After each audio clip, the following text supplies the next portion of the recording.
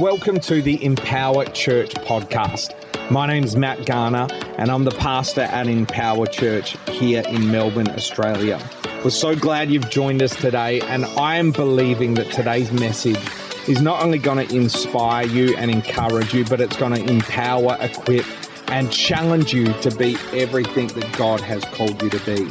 Hey, if you want more information about what we're up to at Empower Church, just jump on our website, empowerchurch.co, and all the details are there.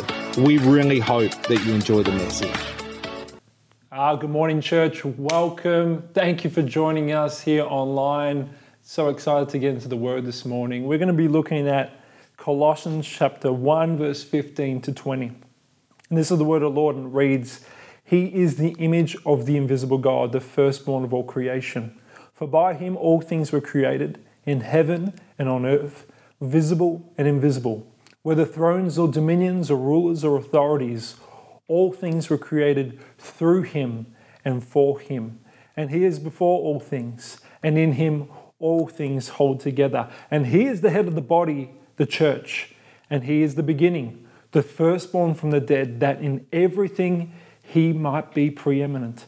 For in him all the fullness of God was pleased to dwell, and through him to reconcile to himself all things, whether on earth or in heaven, making peace by the blood of his cross." Thank you for joining us, church. I wonder if we would just pray together right now around the word. Lord, we just thank you for who you are. And God, we just worship you and we honor your presence. And we thank you that you are merciful and that you're gracious, and that, Holy Spirit, you would illuminate this word to us this morning, that you would reveal its meaning to us, and you would help us apply it to our everyday lives and everyday situations. And God, we just thank you for your word that is living, that it is active and sharper than a two-edged sword. And Lord, we just pray that we get a greater glimpse of Jesus this morning. So I pray that you bless our church community wherever we are, whenever we're listening to this today. In your awesome mighty name we pray. Amen. Well, it is so good to come around a book like Colossians. I mean, Colossians is so rich when it comes to our theology of who Jesus Christ is. It's dense with Christology, with our knowledge of Jesus Christ as God. And Paul is really pushing the boundaries here when he's writing this, especially verse 15 to 20, which is what we're looking at this morning. He's really pushing the boundaries. He's going beyond individual salvation. He's even zooming out beyond the salvation of Israel and of the nations, and he's zooming out to the nth degree, and he's talking about the preeminence of God, and he's talking about the purpose and the reason for everything that exists. And even the things that are unseen, and he's attributing it to Christ. And the theme is so monumental. And he's writing to a group of people in Colossae. He's writing to a church of Colossae who are predominantly Gentile. However, there's also a large Jewish settlement also living there. So in the church, it's also true. There's a bit of Gentiles, there's a bit of Jewish culture happening there. And so whenever you have people with varying degrees of, I guess, how they look at the world and different perceptions and what have you, you're going to have a bit of a melting pot, and you're going to have some different opinions. And Paul is actually writing in response to some heresies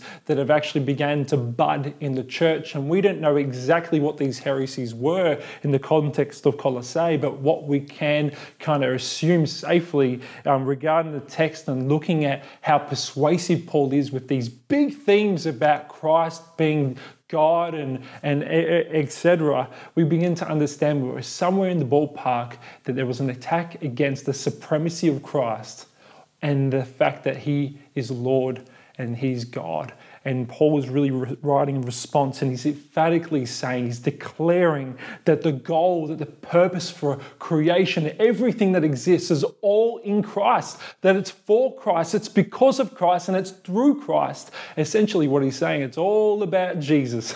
And I think it's so helpful when we read this, because it really reminds us about Jesus and how central he is to our faith. And I just want to preface, before we continue, that I am going to completely and utterly fail when it comes to conveying all the glories that are present in this text, pointing us to Jesus. I mean, the theology, if we were really to dig and dig and dig, you will constantly be finding gems and pearls and precious stones. It will just constantly be yielding. We could probably do a series, maybe for weeks, on just this text alone, on just this chapter, and we'll still be finding more. We will not exhaust the rich treasure that is embedded in this scripture. And we quickly realize when we look at the book at Colossians and really any of the Pauline texts, even the Gospels, any part of the Bible, we quickly begin to realize that this is above our heads, man. This is like way beyond our ability to rationalize what's happening here. We can't really understand this completely. And if you're hoping for a mathematical explanation, if you're hoping for everything scientifically to be laid out, you're going to be scratching your head, because the truth is we can't possibly comprehend everything that the text is saying. And that's why when we come to the text, we don't shine the torch. We're not the ones shedding light on the torch, but we need to ask and pray that Holy Spirit would reveal to us and shine the light that is in the word to us and reveal it to us. And I say this, you might be asking, well, why are you saying? I say it because we're quickly reminded as Christians that most things that we believe are above our heads and beyond our ability to rationally explain. I mean, we believe that God created the heavens and the earth. We believe that there was nothing and all of a sudden he speaks and there's light. We believe that there was nothing and all of a sudden there are things, all by the power of his word. Even if we go beyond creation, we believe that that God is not just one God, but he's the only God, but he also exists in three distinct persons in the Father, Son, Holy Spirit. And this is the doctrine of the Trinity. And this doctrine is unique, and it is a distinctive of the Christian life and of our faith. And yet, even though it's the very thing that people say that's unique to Christianity, we must admit that we can't fully comprehend it. Even though when we look through the scriptures, we could see this beautiful thread of the Trinity from Genesis to Revelation. And although, yes, the word Trinity is not actually mentioned, and yes, it requires a bit of digging, and it's not necessarily on the surface, quite esoteric, we must appreciate that it's there. However, we still can't fully comprehend the glories of the Trinity. It just goes to say that these things are above our heads. We can't fully understand it. And this is the miraculous nature of God. And this is why he is God and why we're not, because we can't fully understand everything that's at play. And I really want to point us to three certain words found in the first verse that we're going to be looking at today, and that's verse 15. And these are going to spearhead, they're going to help us spearhead what is the title of this message, which is Christ, Lord over everything. And it reads in verse 15, he is the image of the invisible God, the firstborn of all creation. I'm going to focus on that first word, not the first word, but that last word where it says firstborn of all creation. That word firstborn has been rather contentious over the history of the Christian faith because, quite frankly, many people have had different interpretations of what it means to be firstborn. It's not to say that Jesus was created, and it's not also to say that Jesus was firstborn, right, by God. It's actually denoting rank. So it's not saying that Christ was born at a time. He's firstborn before the world was created. It's just not mentioned in the Bible. No, it's not saying that. It's actually saying that Christ was his first, that he eternally existed with the Father when creation took place. And there's a word for firstborn in the Greek. It translates as protokos. And it has a dual meaning. It means rank. It denotes being first, but it also is reference to that word that we're going to be mentioning a little bit later, which is preeminent. And that word preeminent is, frankly, means superior. It means greatest. Any word that's saying something's better, you could attribute it almost to preeminent. And so it's essentially saying that he's firstborn of all creation. So Christ is the greatest. He is the most superior over everything that exists. The second word we want to look at today is the word image. He is the image. That word in the Greek is ekion, and it translates as likeness or representation.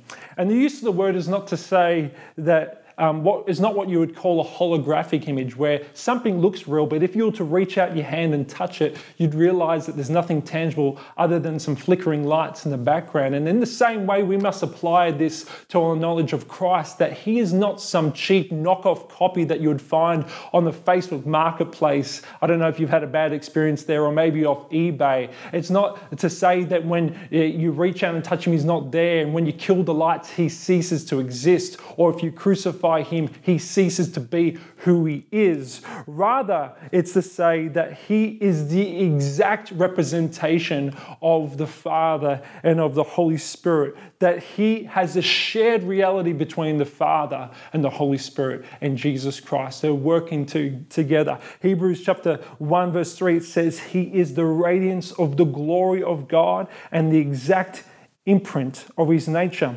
So in other words, Jesus is the real deal. He is the image of God, is to say that he is God incarnate, born of human flesh, fully God and fully man. And he is the manifestation of God unto us. Everything that is God is manifested in Jesus Christ. And that's why in John chapter 14, verse 9, Jesus says to Philip, he says, whoever has seen me has seen the Father. How can you say, show us the Father? So in other words, he's saying, hey, here I am. You don't need to be looking elsewhere. You don't need to be looking up. I am literally right in front of you. This is Jesus Christ speaking to Philip. And then again in chapter 12, verse 49, Jesus says, for I have not spoken on my own authority, but the Father who sent me has himself given me the commandment what to say and what to speak. So here we have Christ is this beautiful bridge. Humanity and heaven. We got God and we got humanity right now. And Jesus Christ is this integration point between heaven and earth. And it is just this beautiful image. And now we have the third word which I really want to draw our attention before we just really get into the bulk of the text this morning. And that is the word invisible. It doesn't just say Jesus is the image of God. It says that Jesus is the image of the invisible God. And that definition of the word invisible, it's not to say that, oh, you just can't see it with your naked eye, although that is true. We can't see God with a naked eye, but it's actually denoting something that is unknowable. It's something that is cloaked and shrouded in mystery. And to understand the significance of when we say Christ is the image of the invisible God, I'd actually like us to just take a few steps back into the Old Testament and we find Moses, who according to Hebrews 11 verse 27, by faith left Egypt, not afraid of the anger of the king, for he endured as seeing him who is invisible. And in the book of Exodus, we find Moses, and he asks a very poignant question to the Lord. In Exodus 33, verse 18, he says, please show me your glory. Now, we can understand and appreciate that this comes from two places. First and foremost, he is the covenant representative between God and the people of Israel. And so as the leader of Israel, man, he needs God to show up and to show off. He can't do this by himself. He can't do this in his own ability. And so he's saying, God, show me your glory. I can't do this. I need your help. But then there's also this other side to Moses, where it's also a personal plea.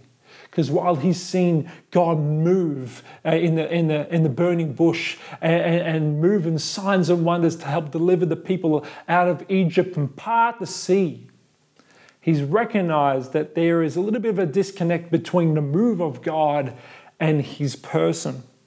And so he says, please show me your glory, because it says that the glory of the Lord appeared to him like a cloud in Exodus 16 verse 10. And then the Lord appeared to him in Exodus 24 verse 17 as a devouring fire. And then again we find in Exodus 40 verse 34, and again the Lord covered the tent of meeting, and the glory of the Lord filled the tabernacle. I kind of wonder, why is Moses asking God to show him his glory when clearly he's seeing some very specific. And this incredible moves of God. He's seeing the glory of the Lord manifest as fire, devouring fire as a cloud. He's seen all these amazing things. Why is he asking this? I mean, I don't know about you, but if this happened to me, you would not hear the end of it. I'll be bragging about it left, right, and center. I'd introduce myself and I'd already tell you about what I saw from God before I got into anything else, because it's so significant. So why is he asking for God to show him his glory? Well, when the Lord appeared to him in a cloud, I don't know about you, but if you've ever driven in the morning, early morning in the winter, oftentimes there's like a thick, dense fog. And even a familiar neighborhood can be a stranger to you. Why? Because the fog presents the unknowable. You don't know what's even a few meters away from you. And so when the Lord appeared to Moses as a cloud, yes, it would have been a glorious spectacle to behold, but it also would have been unknowable. He doesn't know this cloud. He can't understand it. It's cloaked in mystery. And again, I don't know about you, but if you ever put your hand over the fire, you quickly realize that it doesn't belong there, because there's this unapproachableness to a fire. It's unfriendly almost to us. We don't work with fire. We don't interact well with fire. It's flesh and bone. And so there's this unknowableness and this unapproachableness. And this is Moses saying, I've seen breadcrumbs. I know that there's so much more, but I haven't fully experienced it. I want to know who you are. Show us your glory. Show me your glory. He's seen glimmers.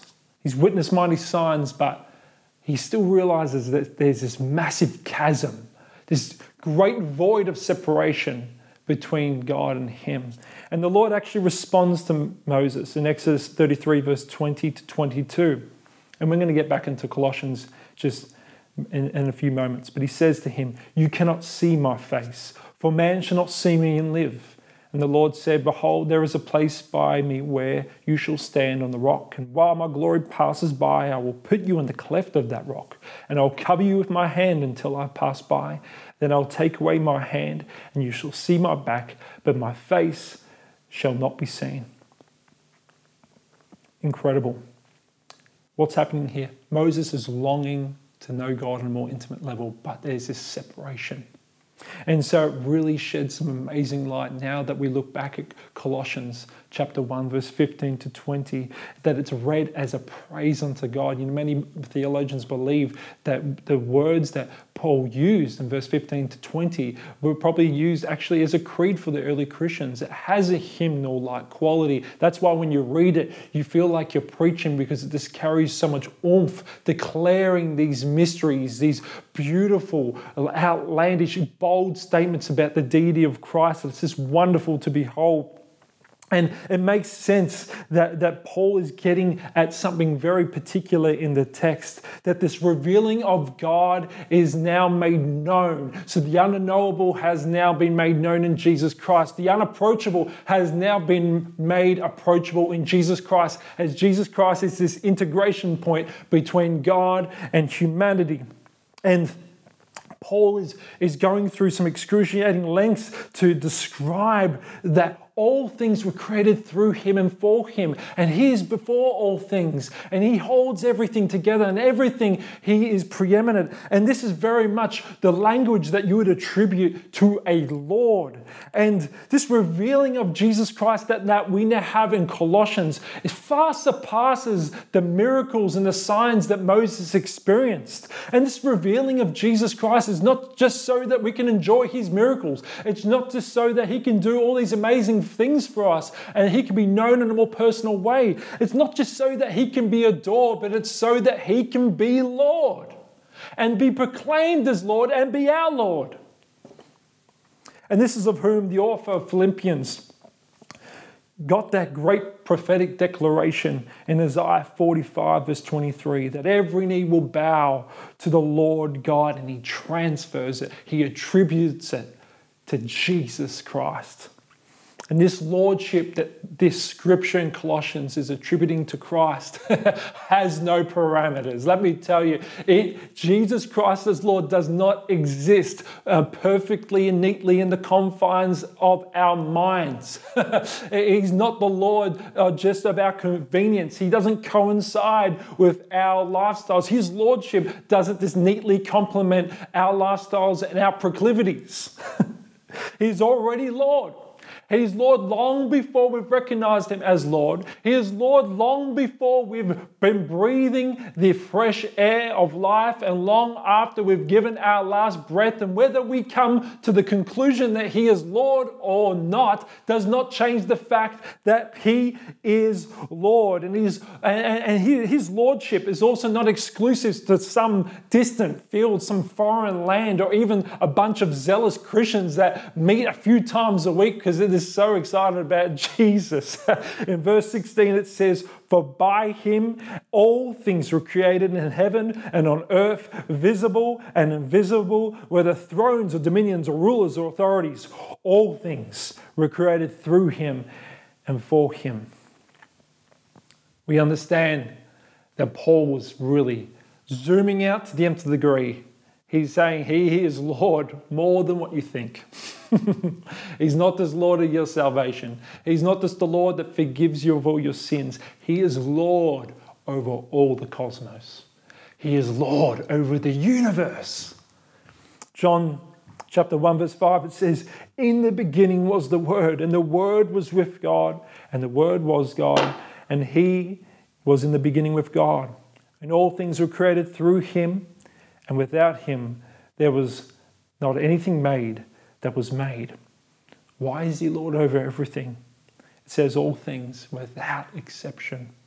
It's to say that Jesus has eternally existed with the Father. And because he always was, he's a being of a supremely different order than anything else in creation. And that's why he is Lord over all things.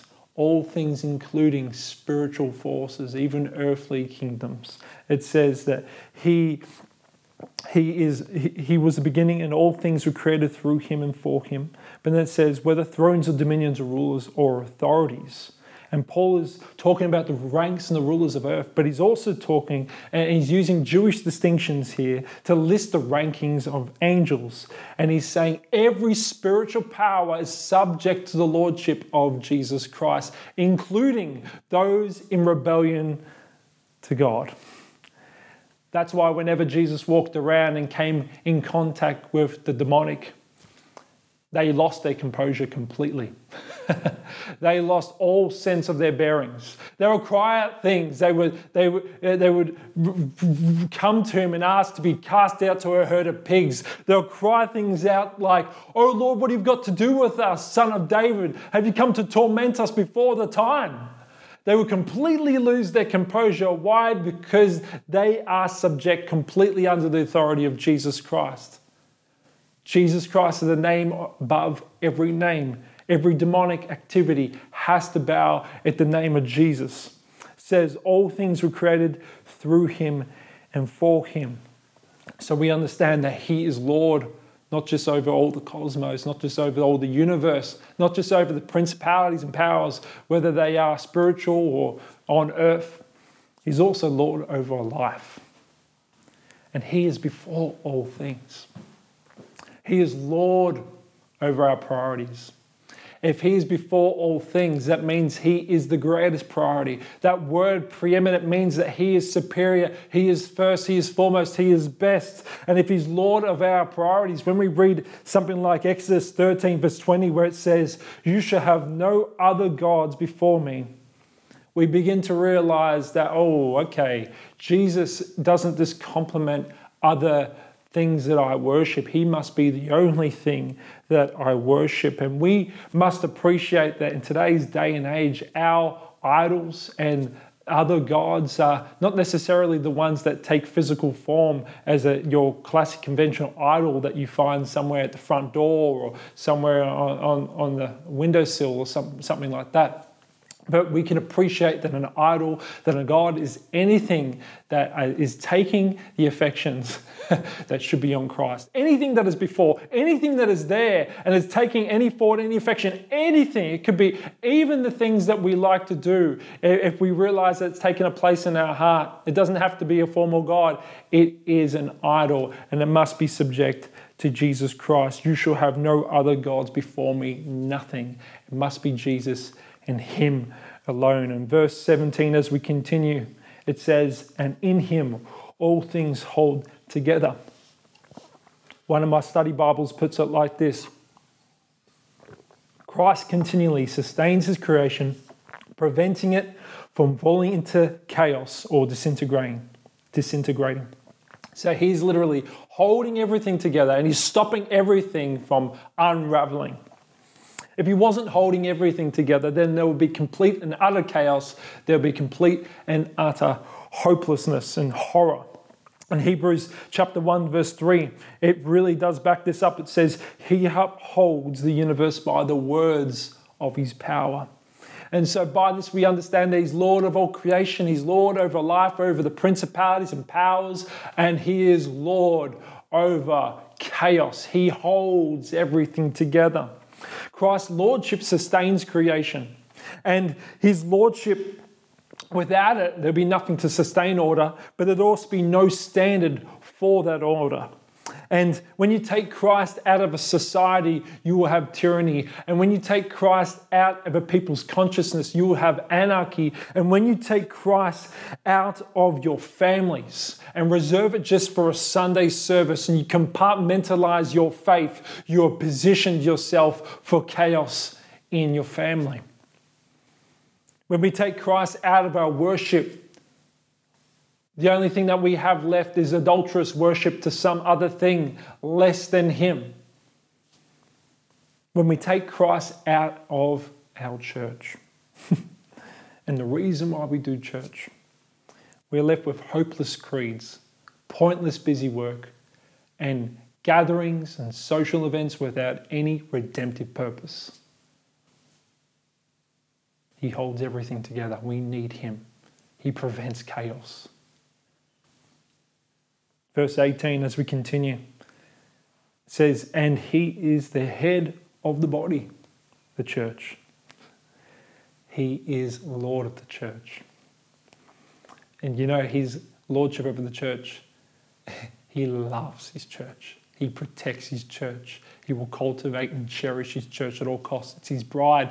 And as a pastor of mine once said, be careful what you say about His church, for that is His bride. And so often, even as Christians, we've come into this sort of mentality that we can speak bad about other churches. But can I encourage you today? Can I encourage you to stop undressing His bride with your words? We've got to be so careful what we say even over dinner. We've got to be so careful what we agree upon, because that's His bride and it's beautiful to Him and He loves His church. And can I tell you, it's not just the building, it's not just the four walls. If you're watching this with someone, look at them in the eye, because you are the church. And why don't you just tell them right now that you are the church? And if it's just you by yourself, tell yourself that you are the church. It's not just the building, it's the gathering of people. And you are His bride, and He loves and He wants to protect His church, but He also wants to show off and to show up in His church. He loves His church so much. And in Ephesians chapter 3, verse 10, we really see God's intention for humanity. And we begin to see what God wants to do with His church. Some people say, let's just throw away with church. Let's just be done with it. No. When we read Ephesians 3, verse 10, we begin to realize that we don't get to deconstruct it. We don't get to throw it away or make it something that suits us. Ephesians chapter 3, verse 10, it says that through the church, the manifold wisdom of God might be made known to the rulers and the authorities in the heavenly places. God wants to show off and to show up with His church. He wants to declare His reign, His manifold wisdom in His church. In the macro church and in the micro church, He wants to use His church. And let me tell you, He wants to use you today. He wants to use you. He wants to display His manifold wisdom through your life. And him being Lord of the church is also the reason and our purpose for doing church. And as I said before, we don't get to deconstruct it. We don't get to make it something that it's not to suit our lives, or because other parts of it doesn't suit our lifestyle or doesn't suit our proclivities. We also must realize that him being Lord of the church is not just a Sunday service. It's every single day. Every single day. And this church is his glorious bride, in whom he wants to protect, of whom he wants to safeguard. And throughout history, time and time again, he's used the wisdom of this world and he's shamed it with what appears to as foolishness. He is cultivated, he's protected his church in ways in which we can't really fully understand, in ways in which we didn't anticipate. But we've seen throughout history where we've seen these amazing resurgence and these amazing revivals that have taken place because some people thought it was going to die, some people wanted it to die, but God used it and he brought forth his glorious church and he displayed his manifold wisdom, and he wants to continue to do so. And to that, I want to read this quote. It says, Christendom has had a series of revolutions, and each one of them, Christianity has died. Christianity has died many times and risen again, for it had a God who knew the way out of the grave. Chesterton, Everlasting Man. We have a God who knows the way out of the grave.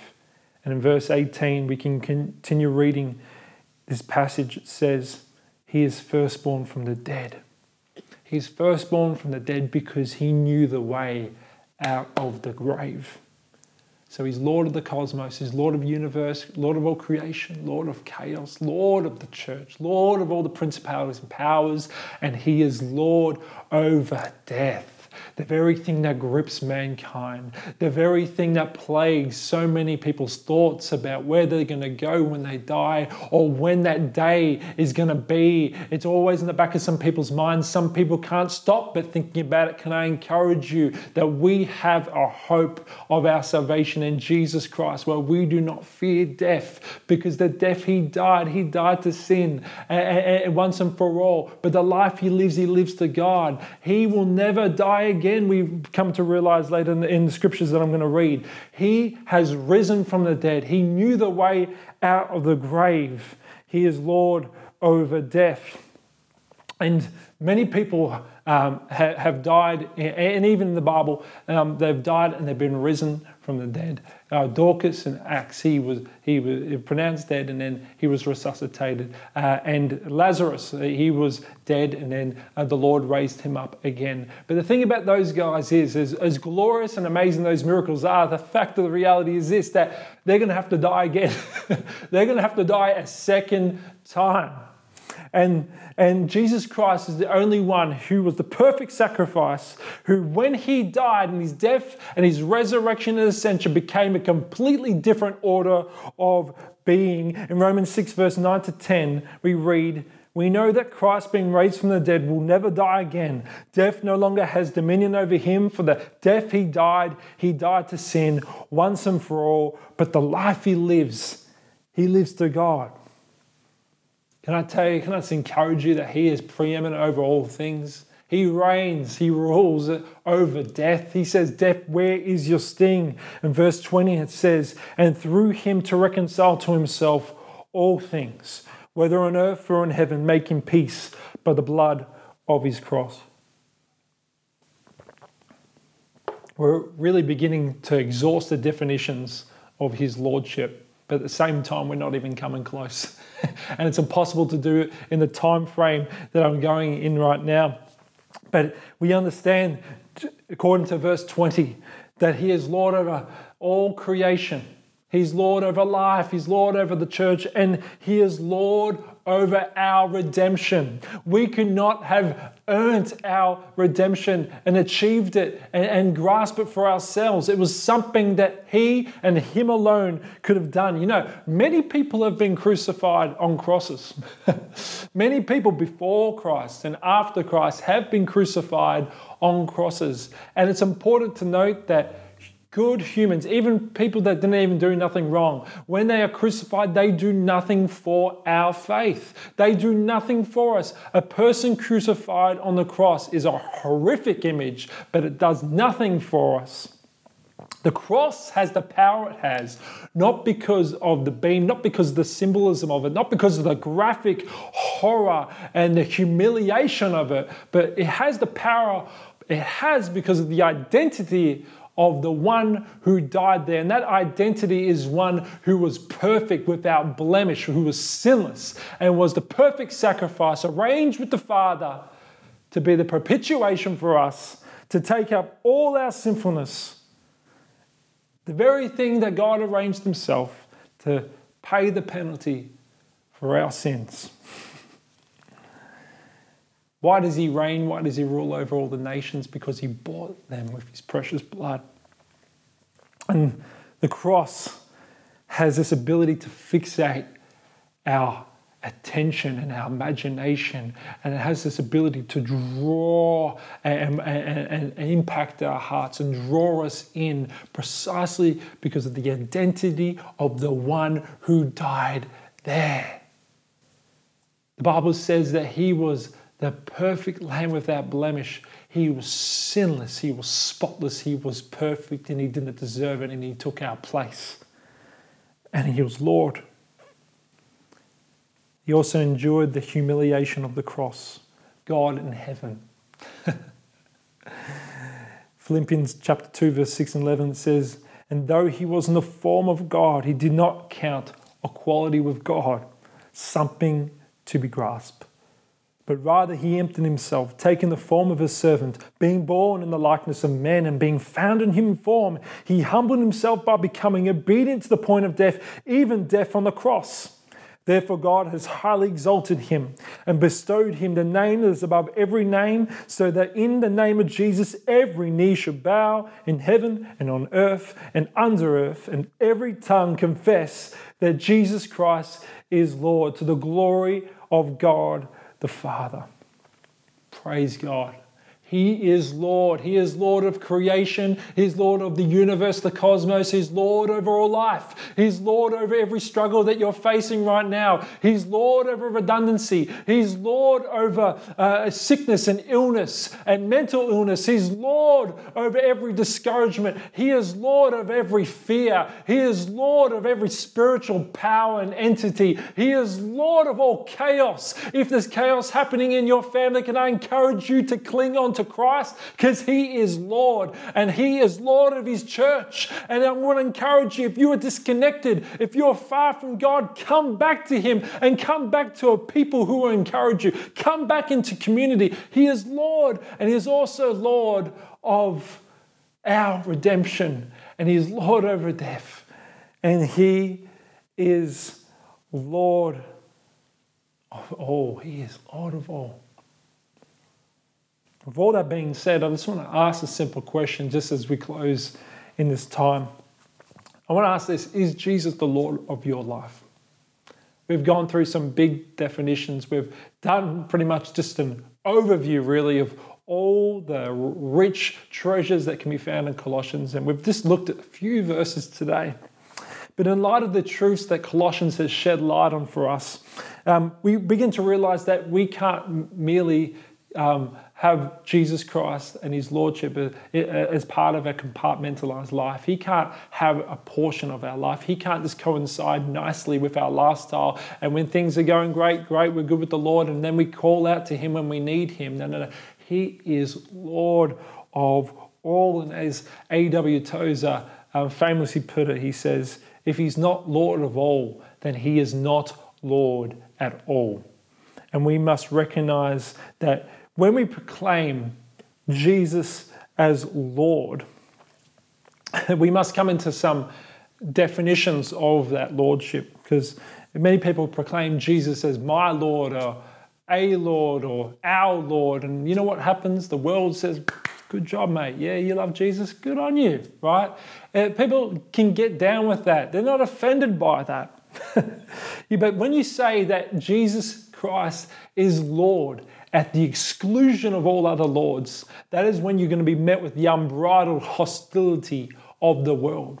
And that hostility is what the early Christians faced in Rome, and it's what they endured and what they suffered under. Because it wasn't that they just worshipped Jesus Christ as Lord. I mean, if we look at the context of Rome, they were quite polytheistic and they were quite progressive and they had many gods. And in many respects, they probably would not have even batted an eye. They would not have cared less in many instances. They say, oh, you worship Jesus? Good on you, mate. Oh, I'm sure they spoke in Australian, right? You worship Jesus, sounds good. He sounds like a good person, good teaching. I like it, right? But then they would say, but don't forget to cast some incense to Caesar Augustus, the spirit of Rome. All that was required is that you just cast a little bit of incense and you just give it, honor Caesar, the spirit of Rome. And the early Christians flat out refused. They would not tolerate that. They would not subject themselves under the lordship of Caesar. And you might think, what's the big deal? Come on, it's a little thing. Don't worry about it. Just do it. And then you can get on with all the other things that you want to do and all the meetings and all the gatherings and the worship services. Just give your honor to Caesar. And they refused. And because they refused, they were beaten and they were bruised and they were stripped from their possessions and they were taken from their families and they were put in prison and they were thrown to lions. They were hung on crosses, not just because of who they worship, but at the exclusion of who they wouldn't worship. And a question we're going to ask ourselves as we close is Jesus Christ, the Lord of the creation, the Lord of the cosmos, the Lord of the universe, the Lord of life, the Lord over death, the Lord over chaos, the Lord of my redemption, is he my only non-negotiable Lord?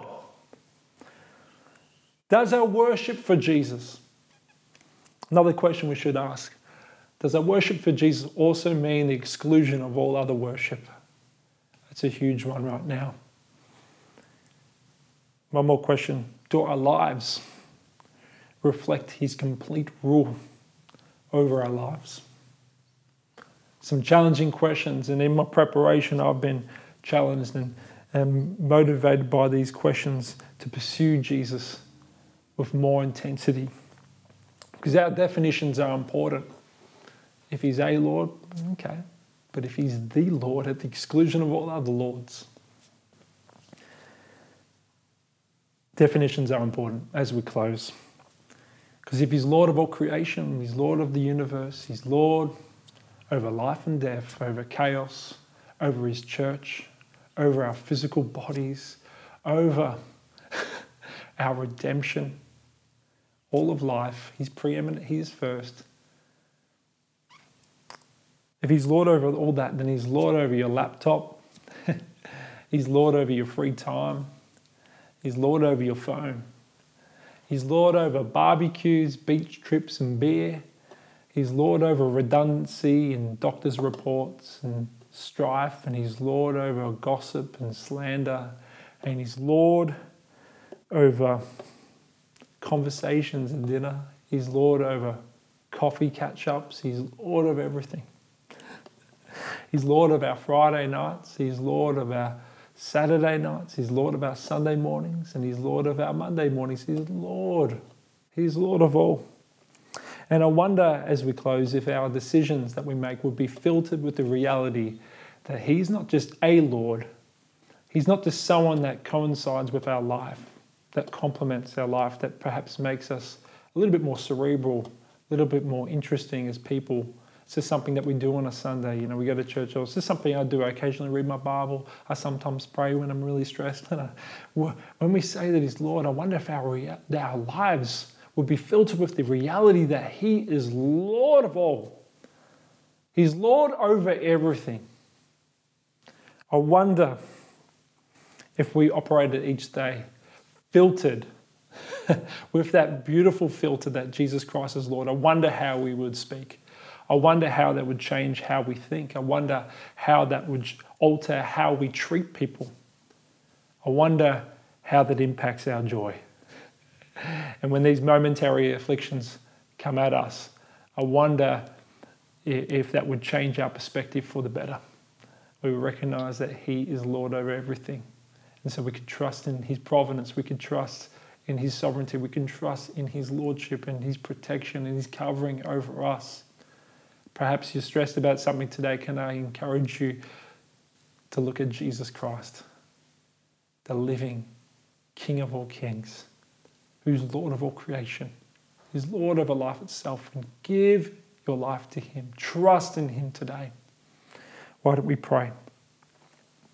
Lord, God, you are gracious and you're merciful. And Lord, we thank you for what a joy it is to come around your word and what, Holy Spirit, you reveal to us. And I pray that you would deposit it and seal it in our hearts, Lord, and that we would leave this moment right now with it imprinted, with it seared on our hearts, that you ought to be Lord of all.